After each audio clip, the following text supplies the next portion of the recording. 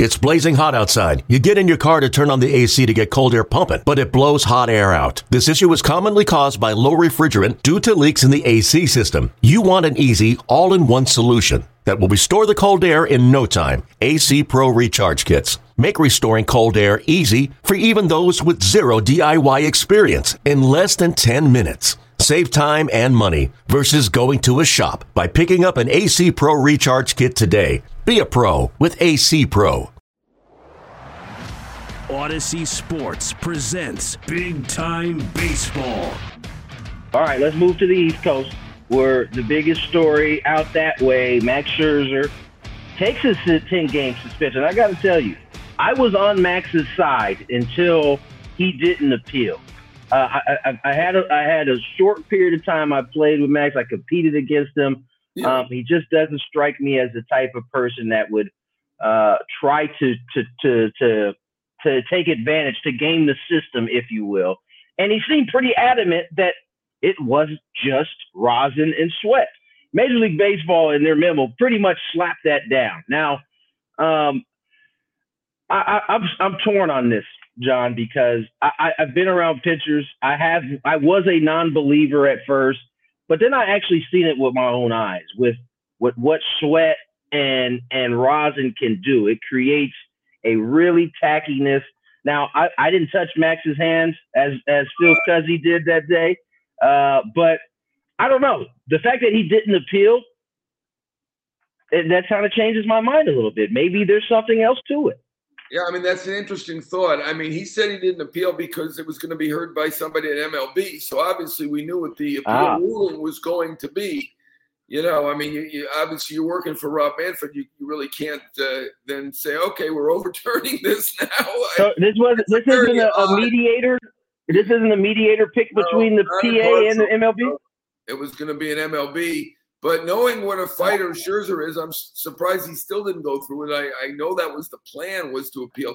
I did hear he got the fine. Not that the fine matters.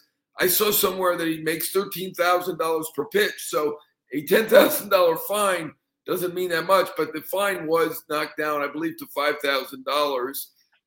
I get what you're saying a bit. You know, I mean, Scherzer is a fighter. Why not get on the record what it is? If you're innocent, my feeling on this is that, there's a lot of judgment calls in baseball. There's a judgment, obviously, balls and strikes, the check swing, even the pitch timer to some degree. You can use a little bit of judgment, a little bit of leeway. But, in this case, I don't love a judgment when you're talking about somebody's integrity. Me too. I'd like it to be black and white. However it is, you either have maybe a lab at the parks or something. Because I know when Santiago was busted for this. They took his glove. They got the glove and they tested it and guilty. And now we have proof. So, it's like the PEDs, and we could say Tatis and whoever else. There are hundreds of guys who have gotten PEDs. I don't want to pick on Tatis, but that's fresh in my mind. They did something wrong and they cheated. So in this case, I don't like to impugn somebody's integrity over a judgment call, particularly when we're talking about an umpire. Now, maybe Phil Cuzzy's the one who's doing it right and everybody else is doing it wrong, but it's a little weird that all three pitchers who've been, quote-unquote, busted were – by Phil Cuzzy. There are 100 other umpires. Why does nobody else ever catch anybody? It's just a weird thing when you're talking about integrity. I think it's important enough. I understand it's going to be standard and not a rule, but trying to make the standard the same for everybody. It doesn't appear to be that case when Phil Cuzzy's busting people and nobody else is. The one thing I'll say about this is, he says it was just rosin and sweat. He did say that he washed his hands with alcohol in front of an MLB official. Is it possible? And one pitcher told me that alcohol can have that effect too. Maybe alcohol, but my thought would be Scherzer should know that alcohol would have an effect of stickiness with rosin. I don't know, but maybe he didn't.